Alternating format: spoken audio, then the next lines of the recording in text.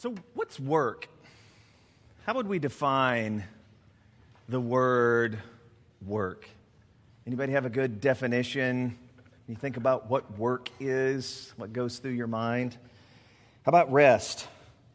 Got a definition for rest? Is it the opposite of work? So we have work or we rest, we're sort of doing one or the other.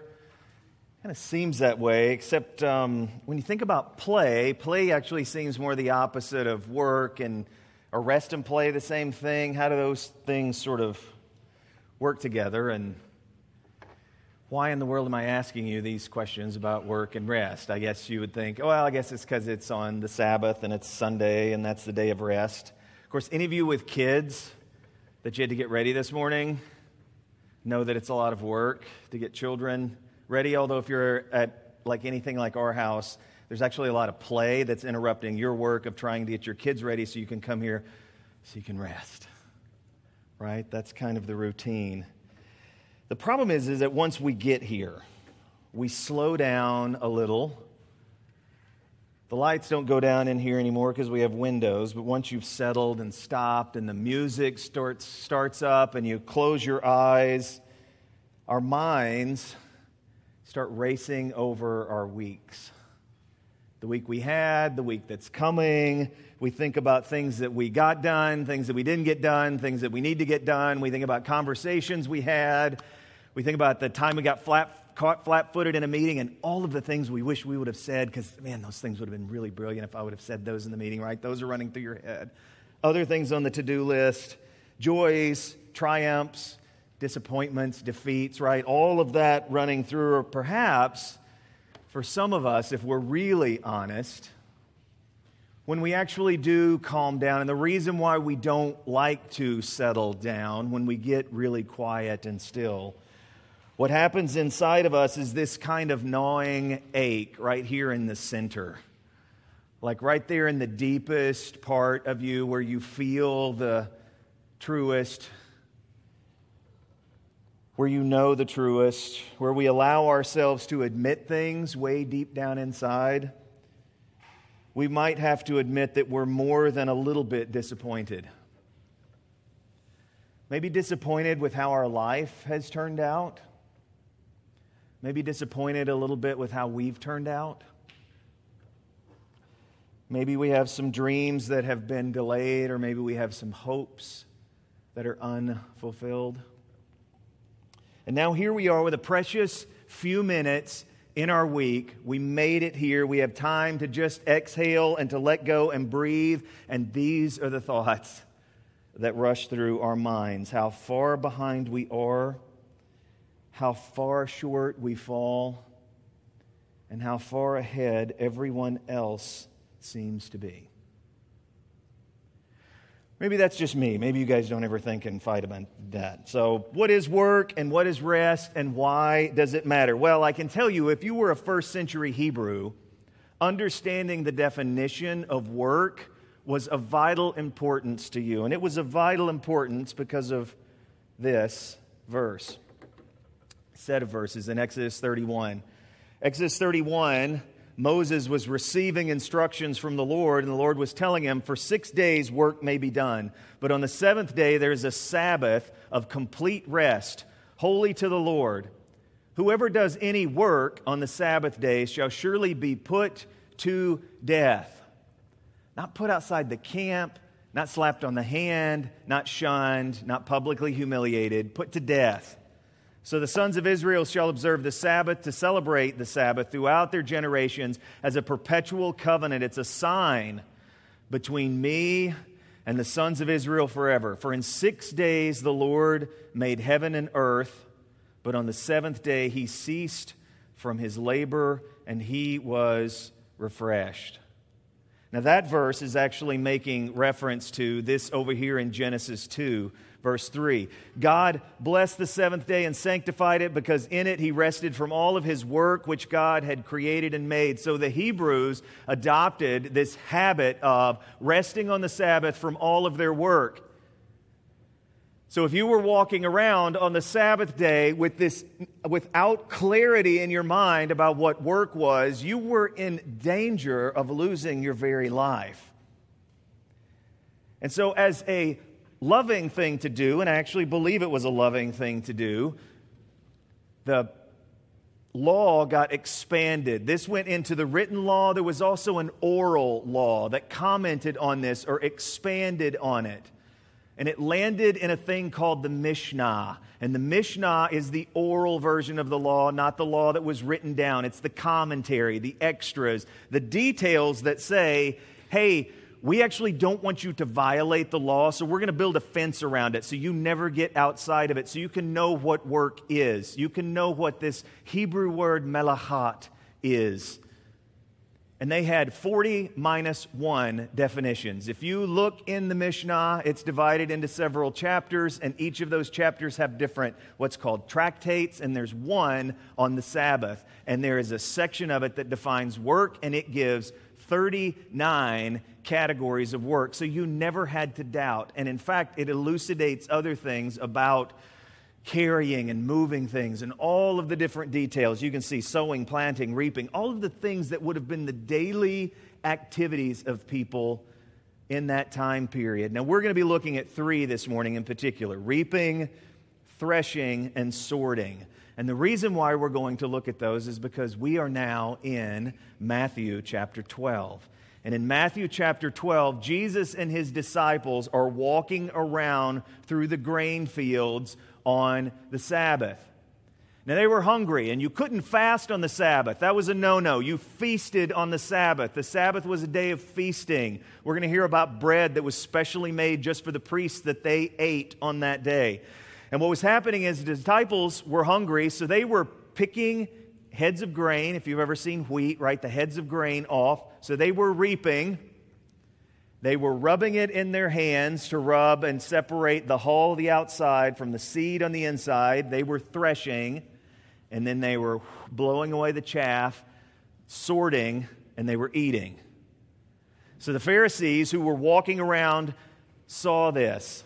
And they said, look, your disciples do what is not lawful to do on a Sabbath. Now, one of the things you need to know is there was actually a distance you could walk on the Sabbath. It was called a Sabbath day's walk. Many of the towns were actually located close enough to one another that a Sabbath day's walk connected them. So if you needed to go from one town to the other to see someone, you could actually travel in between those towns. Very specific diagrams and details on all of this. And so the Pharisees were burning precious cubits, following Jesus around, looking to catch him in something. And what they caught was actually his disciples breaking the law. Jesus said back to them, have you not read what David did? I love it when Jesus says, have you not read? Because if you're saying this to a Pharisee, this is someone who literally has the law and the prophets memorized. That is how you become a Pharisee. That is how you become a rabbi. That is the training that you get. You actually have all of these books memorized. So for Jesus to turn and say, have you not read what David did? When he became hungry, he and his companions, how they entered the house of God and they ate the consecrated bread, which was not lawful for him to eat, nor for those with him, but for the priests alone. Now, if you're not an Old Testament junkie and you haven't recently read 1 Samuel 21, you're just sort of like, wow, David did what? He went and ate some consecrated, what in the world is all of this stuff? So, 1 Samuel 21, David is in the house of Saul.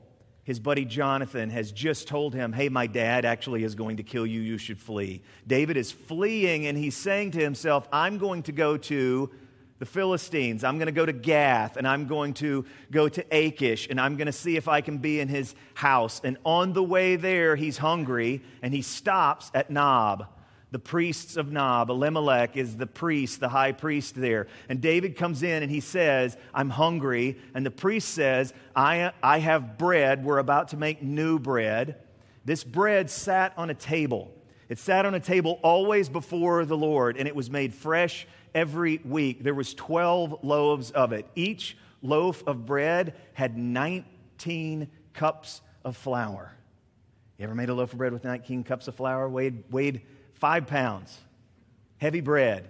They would stack it up in 2 stacks. They were very particular. If you read about this is a very particular ritual that went on.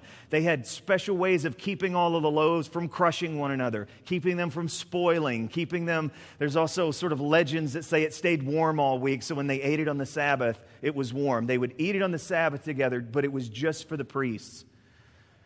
All of the tribes, the 12 tribes which the bread represents, would provide the ingredients, the priest would make it, and then they would enjoy it. It was for Aaron and his descendants only. And David came in and ate of this bread. And what Jesus is saying is, I'm one in the lineage of David. Not only am I going to be a king, but I am going to be a high priest, the way David was a king and a high priest. And I can partake of this, and my disciples can partake of it with me. Or have you not read the law that on the Sabbath the priests in the temple break the Sabbath and are innocent? The priests did activities, they had things to do in the temple that actually broke the law, but the Lord overlooked this or excused them from it because they needed to perform priestly duties inside of the temple. Jesus goes on to tell them, but I say to you that something greater than the temple is here. Now, Jesus is referring a little bit to himself, but I also believe that Jesus is referring to the disciples, because we see later on in the New Testament Paul writing to the Corinthians and saying, do you not know that you are a temple of God, that the Holy Spirit is actually going to dwell inside of every believer? Peter also says this as well. You are living stones being built up as a spiritual house. And Jesus was looking forward in this time. He understood that not many years later, a generation later in AD 70, the Romans were going to get tired of Jerusalem always sort of rising up and rebelling against them, and they were going to destroy that temple. And what Jesus is saying is something greater than the temple is actually here in front of you, and you are missing it. But if you had known what this means, I desire compassion and not a sacrifice, you would not have condemned these innocent men around you. Now, I desire compassion and not sacrifice is from Hosea 6. He would have known that they had also read that, but he also knew that they didn't fully understand it. The NIV and some other translations talk about I desire mercy, not sacrifice, and acknowledgement of God rather than burnt offerings. I really like the way the New Living Translation renders it. I want you to show love, not offer sacrifices. I want you to know me more than I want burnt offerings. And what he's saying to these Pharisees is, you've codified work, which is good. That was actually an action that put a fence around the law to keep people from breaking it. But what you've stopped doing is you've stopped seeing the people you serve. All you see are actions that break your list of rules that you have. You actually don't see my disciples as people, and you don't see me as the Lord of this day that we're actually celebrating and serving today. You're not seeing me, you're only seeing what is being broken. You're not seeing people, you're seeing actions. And we don't fit into your set of actions, and therefore you don't see us, you only see rule breakers. For the Son of Man is Lord of the Sabbath. It's amazing they didn't try to stone him right here for that. We've talked about this before. That term, Son of Man, that Jesus referred to him as harkens back to Daniel chapter 7, where the Son of Man, one like the morning, shining with glory, comes in and judges everyone. One like the Son of Man comes in. And so Jesus uses this, picks this up over and over again. And he's saying, I'm Lord over this entire system that you're setting up. And you're missing it. And departing from there, so he's leaving the field, he went into their synagogue. So he literally goes into the synagogue of the Pharisees. All the commentators love the fact that Matthew referred to it as their synagogue, even though it's Jesus is the one who's going into it. And a man was there whose hand was withered. The Greek literally says his hand was dry. And they questioned Jesus, asking, is it lawful to heal on the Sabbath? And the reason they're asking is so that they might accuse him. They're wondering, commentators wonder, and they disagree on this. Did they actually bring the man in there? Was he a plant? Did they say, hey, let's put this man in here? So we couldn't get him out in the field. Let's put this man in here in front of Jesus. Let's set him down. Let's see if Jesus, we know he heals everybody. Let's see if he'll heal on the Sabbath. And maybe we can trap him there. And so they ask him, is it lawful to heal on the Sabbath? Now, why would they have to ask him if it was lawful to heal on the Sabbath?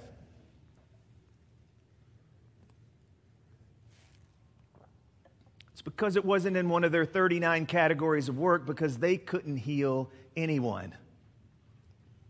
And they knew that Jesus had the power to do it, and they actually understood that he was about to do it. And so they're asking him, okay, Jesus, Lord of the Sabbath, is it lawful to heal on the Sabbath? And Jesus says to them, what man among you who has a sheep, and if it falls into a pit on the Sabbath, will not take hold of it and lift it out?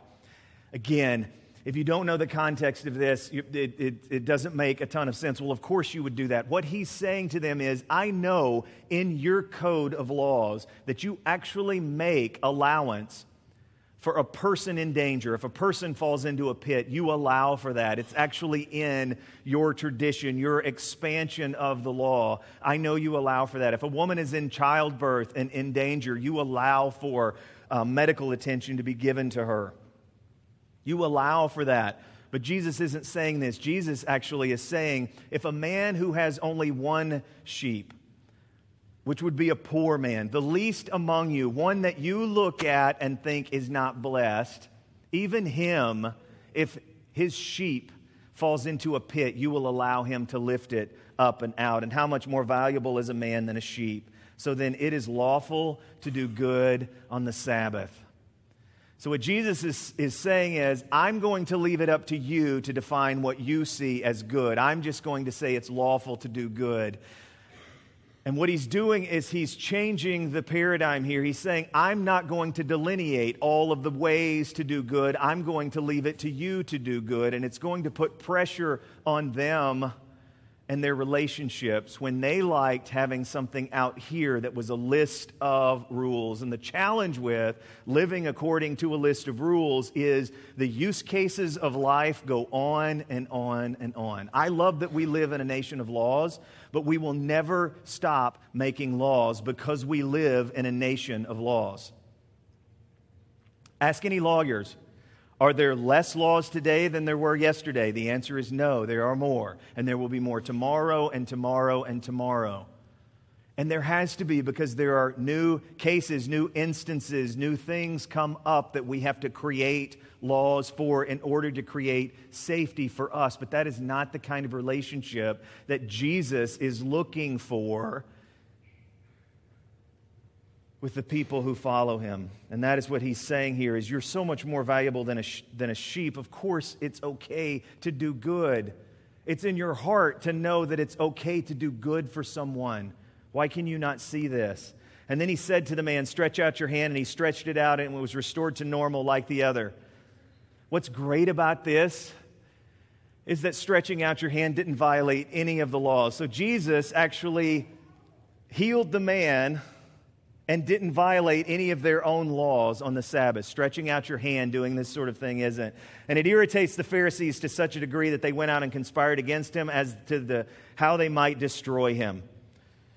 Now, they couldn't literally put him to death because they're occupied by the Romans, and so the commentators disagree on, did they think to kill him then? Were these Pharisees actually from Jerusalem, or were they going to go to Jerusalem and start to bring charges against him as an insurrectionist somehow, right? This is the drama that we're starting to see play out, the seeds of it being planted here in Galilee that are going to go on in Jerusalem. And Jesus was aware of this, and so he withdrew from there, and many followed him, right? They just saw a hand withered, and so anybody that had a need began to follow Jesus, and he healed all of them, and he warned not to tell who he was. And we see him doing this over and over again, and Matthew tells us why here. He says Jesus warned him in order to fulfill what was said through Isaiah in chapter 42. Behold my servant whom I have chosen, my beloved in whom my soul is well pleased.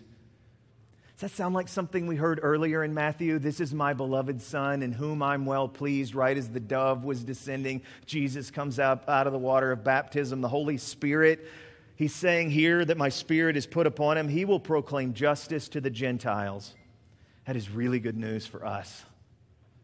He will not quarrel nor cry out, nor will anyone hear his voice in the streets. Jesus is in a mode now where he is doing this as covertly as it is possible to heal a man's withered hand in a synagogue.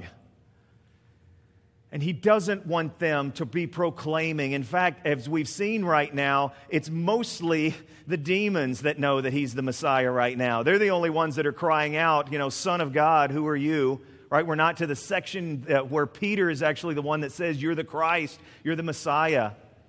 Everybody's still wondering right now, and so Jesus is keeping them under wraps.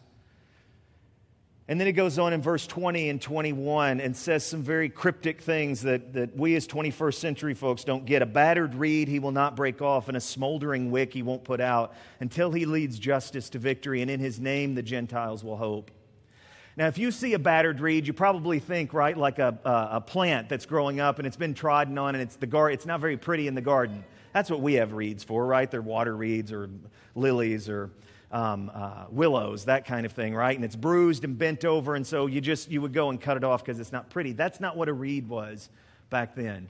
If you had a rod back then, it was a very useful tool, and it was useful for two things. If you had a rod that was a cubit length, you could actually measure things. So measuring rods were used for various building projects. You could also use a rod that was bigger for stacking things on or building. So a reed that was bent, right? You have a broken ruler or measuring stick, or one that's bent, or you pull out one of those measuring tapes and it always is falling over. That is not useful.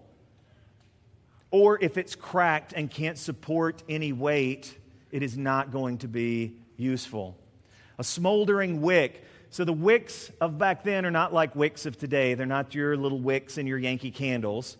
They were long strips of linen that were cut to a certain width, and they were soaked up in the oil and they would burn. And if you did not attend to this wick, it would get too long. And if it got too long, the oil that you were burning, the kerosene that you were burning, would fume out. And it would put black, sort of noxious smoke in the entire house. It would pollute. It wouldn't bring light. It would bring pollution.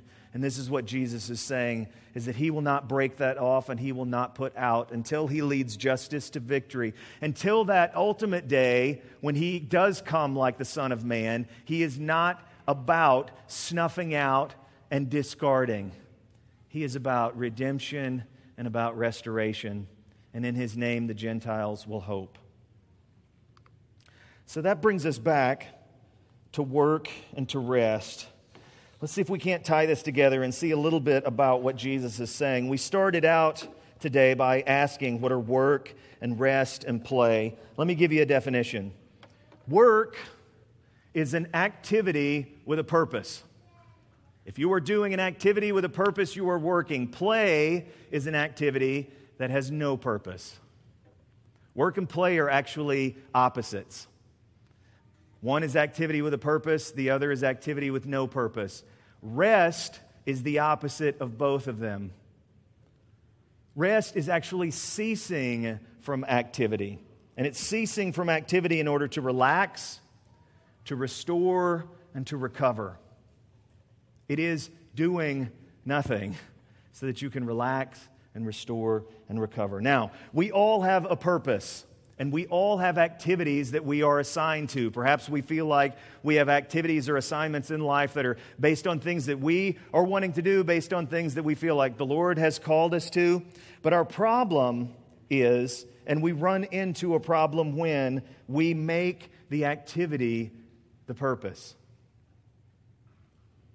So instead of working to serve our clients or serve our customers or serve the others, or working to provide for ourselves and for our family, we expect our work to provide something for us, something extraordinarily profound, to provide a sense of purpose, to provide meaning, to provide identity, to provide fulfillment, to provide all of this to us in a way that work was never meant to provide.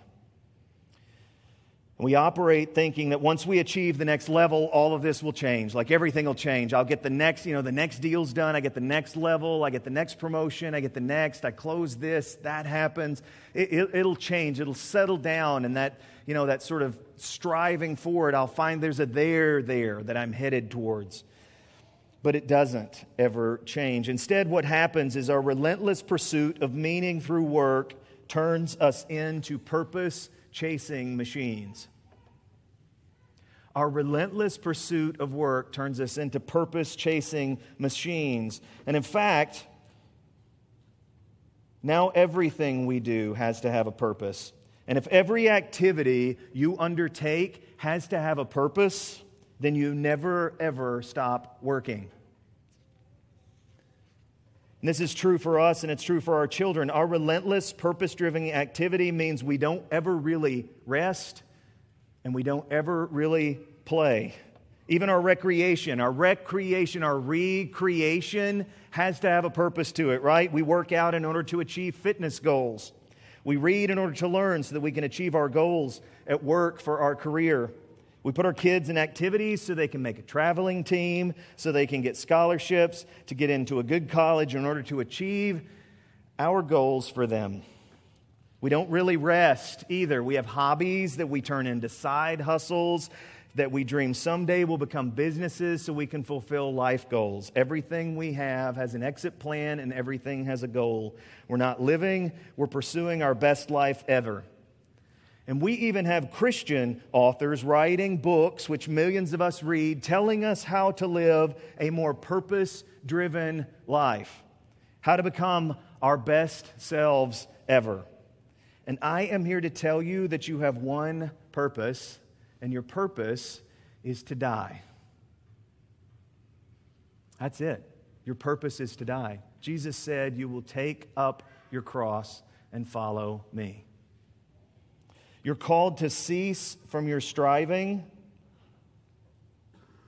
because our work is not going to give our life purpose. Our value to Him gives us purpose and gives purpose to our work and our play and our rest.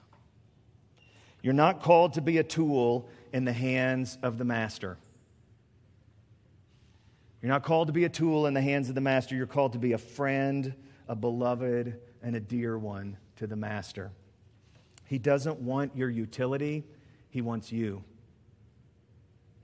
Again, He doesn't want your utility. He wants you.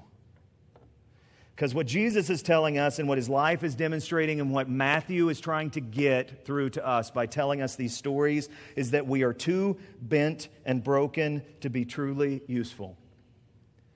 We're like a bruised reed, too bent to measure, too broken to support much of anything, but Jesus still finds you valuable. Your life has purpose and meaning even when you're too broken to be useful. He loves useless you. He values useless you. Useless you is His purpose. But maybe on the other hand, you aren't bent or broken. Maybe you're a wick that needs to be trimmed. Maybe your life lacks discipline. You live to excess in either work or play or both. And you're burning too hard and you're running too fast to take the time to care for your soul and tend the garden that is in your heart. And the fire that burns in you is not producing light, it is producing smoke, pollution. So much so that it burns the eyes of everyone around you. It causes them to choke and to cough from poison fumes clouding the air around you instead of lighting the way. And what Jesus is telling you is that He will not snuff you out. Even though you're not in any condition to be useful to Him, there is a solution. And that solution is to enter into His rest. And this rest of Jesus has nothing to do with setting aside one day of the week to do nothing. Let me say that again. The rest of Jesus has nothing to do with setting aside one day out of the week to do nothing. It has everything to do with the cross. because the cross transformed both work and rest.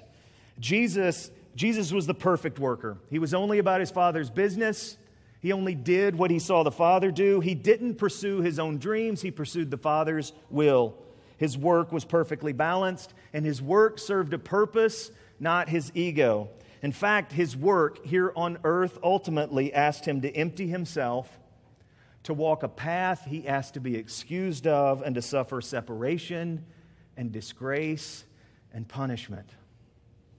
And it's that work of death, and it's that work of resurrection, and that work of ascension, and that work of sending the Holy Spirit to reside in you that has transformed your work. Work and rest are different before and after the cross. They are fundamentally different. Before the cross, work looked like 40 minus 1 things.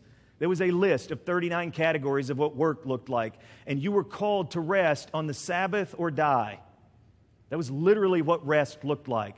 Work looked like this, rest looked like this. The cross transformed that. What did it transform it into? After the cross, what is our work? What is our work here on earth? Our work is to pursue God. Jesus didn't die to give you Sundays off. Jesus died to give you a Holy Spirit and give you a life and lifestyle of rest that can be in pursuit of God, so that you can receive any assignment as one of His ambassadors of another kingdom here on earth and receive ultimate fulfillment because you're not looking to your work to provide it. You're understanding that no matter where you are, you're an ambassador of another kingdom. The New Testament tells us over and over again, we are exiles, we are visitors here. Our home is another place. Our values are from another place. The kingdom of another place that is coming here, that is what we are to bring to earth. That is what we are to live. And it doesn't matter if you're not in full-time vocational ministry. In fact, it's even more important that you understand this if you're not in full-time vocational ministry. What does it mean to bring the kingdom, for the kingdom to come at your place of work? And it's not just moral modeling and evangelism. Should you be a moral model? Yes. You should be a moral model. Should you maybe talk about your faith to people at work? Yes. But there is way more broken and screwed up at your workplace. I don't even need to know what it is. I just know every workplace is more broken and screwed up than work will look like in the kingdom of God. We are not going to sit on clouds and play harps in that kingdom. If that is your vision of the future, you need to meditate on what it means and what that future kingdom is going to look like. He says the earth is going to be reborn. Why would He make planets and never want us to discover them? That's what I tell my kids all the time. My son's a mechanical engineer. I say, you know what? In the next kingdom, you might get to build spaceships that go the speed of light so we can see the other sides of the galaxy, because why else would He make them if He doesn't want us to explore it? And if that sounds like I'm talking X-Men fantasy, read the book of Revelation. Read the book of Daniel. Read the book of Isaiah. We have another kingdom that is coming. Many of the dreams that live inside your hearts are not for this age. They're for an age that's coming. And what He is doing now is He is preparing you. He is building inside of you an understanding of that kingdom. And what we are doing is we're turning that work of preparation and understanding of what is to come into fulfillment for ourselves, and it is not going to work. It is not going to work. What He is offering you is a rest in your labors in the midst of it. He is freeing you from your works. I don't even know that most of us, I don't even know that I am in danger of working to please Jesus. I'm so busy working to impress you and to impress my clients. And so my LinkedIn profile looks great. Right? We've got our identity so woven up in this stuff we do Monday through Saturday, so woven up in that that we're not even remotely in danger of trying to impress Jesus with it. We know He's probably not impressed with most of what we're doing. And what He's calling us to do is bring the kingdom to that place, is to look around and say, what does redemption look like in my profession? Where are the broken things that need to be restored in my profession? Where is there injustice? Go pick a supply chain. There is injustice everywhere in just about every supply chain in America. If you work in supply chain and logistics, if you work in getting product from A to B, I promise you there is injustice at almost every step of the supply chain. Go work to restore that. That is the work that needs to be done. The work of redemption is done. That's the cross. We are living after the work of redemption. We're living in the age of restoration, and that is the work we are called to do.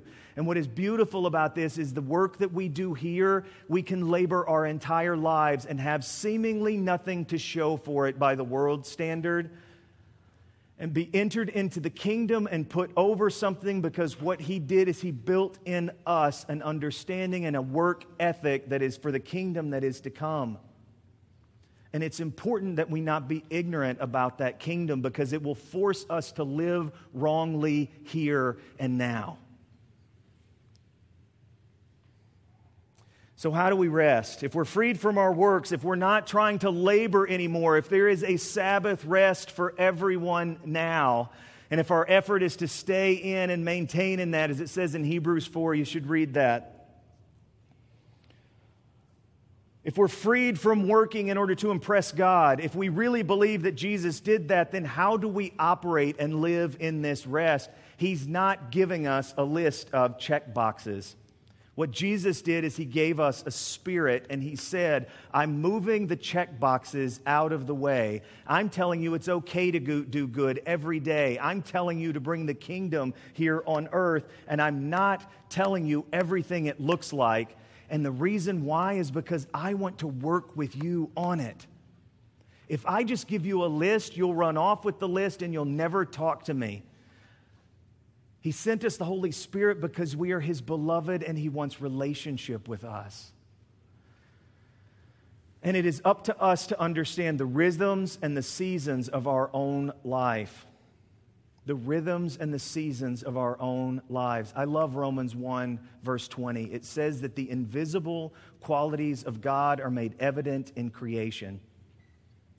And Paul's using it for an apologetic to say that nobody is without excuse. But when I look at that, I say that means I can look at creation and it speaks back theology to me. It speaks back right and perfect theology. And what I see in creation from a rest standpoint is that we breathe in and we breathe out.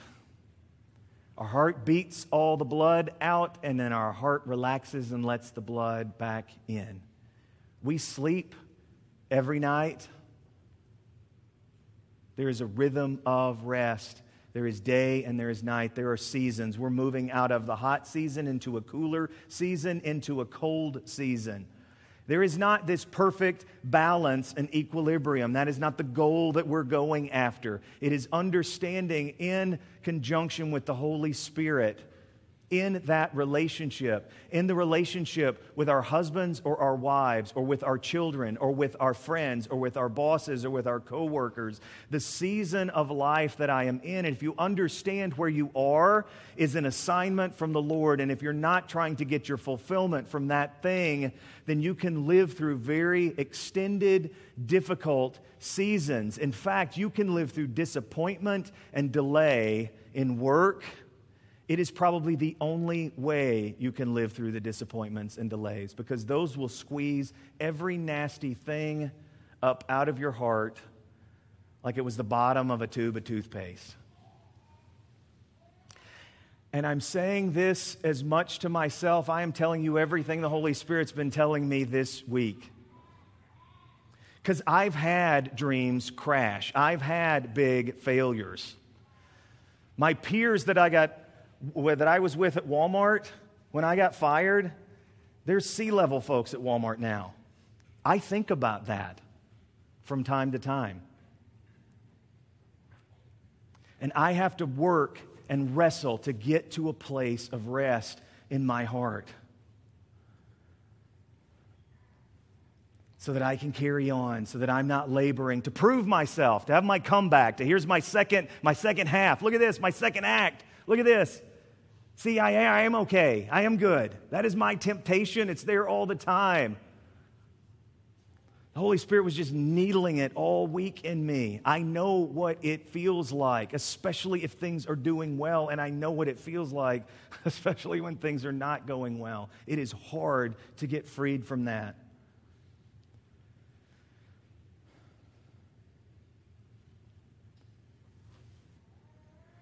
But this is the good news of the gospel, and this is fundamentally the way that the cross has transformed what work and rest look like for each of us. Why don't you stand and let me pray for you guys. Jesus, thank you for what you did on the cross. Every time, Lord, I dig into your word, it takes me back to the cross and that extraordinary thing that you did for all of us, God. And it expands it, Lord. It expands it into every area and sphere and aspect of life, and it redeems it. And I thank you that you ascended to sit beside your Father, and you ascended so that you could send the Holy Spirit to live inside of us, so that we could be temples, so that we could be empowered, Lord, so that we could live and work in rest. Yes, Lord, we need seasons, we need time off, we need downtime, but Lord, we need a sense of rest even in the midst of our labors, God. Forgive us for making work take central place. Forgive us for linking our identities to work. Forgive us for pursuing work and not tending our heart. Forgive us for pursuing work and works and not pursuing relationship with you primarily, with those you put in direct care of us, our family around us, our friend relationships, God, for not caring for our own selves, for our bodies, God. If we don't take care of this body, where are we going to live? Lord, forgive us for always making everything work. And give your people a sense of rest. Lord, even in the midst of difficulty, even in the midst of labor, even in the midst of trial and tribulation, Lord, let us be a people that walk with a sense of your rest. And Lord, as we enter back into worship, I pray, Holy Spirit, you wouldn't leave us the same as you found us here this morning. In Jesus' name, amen.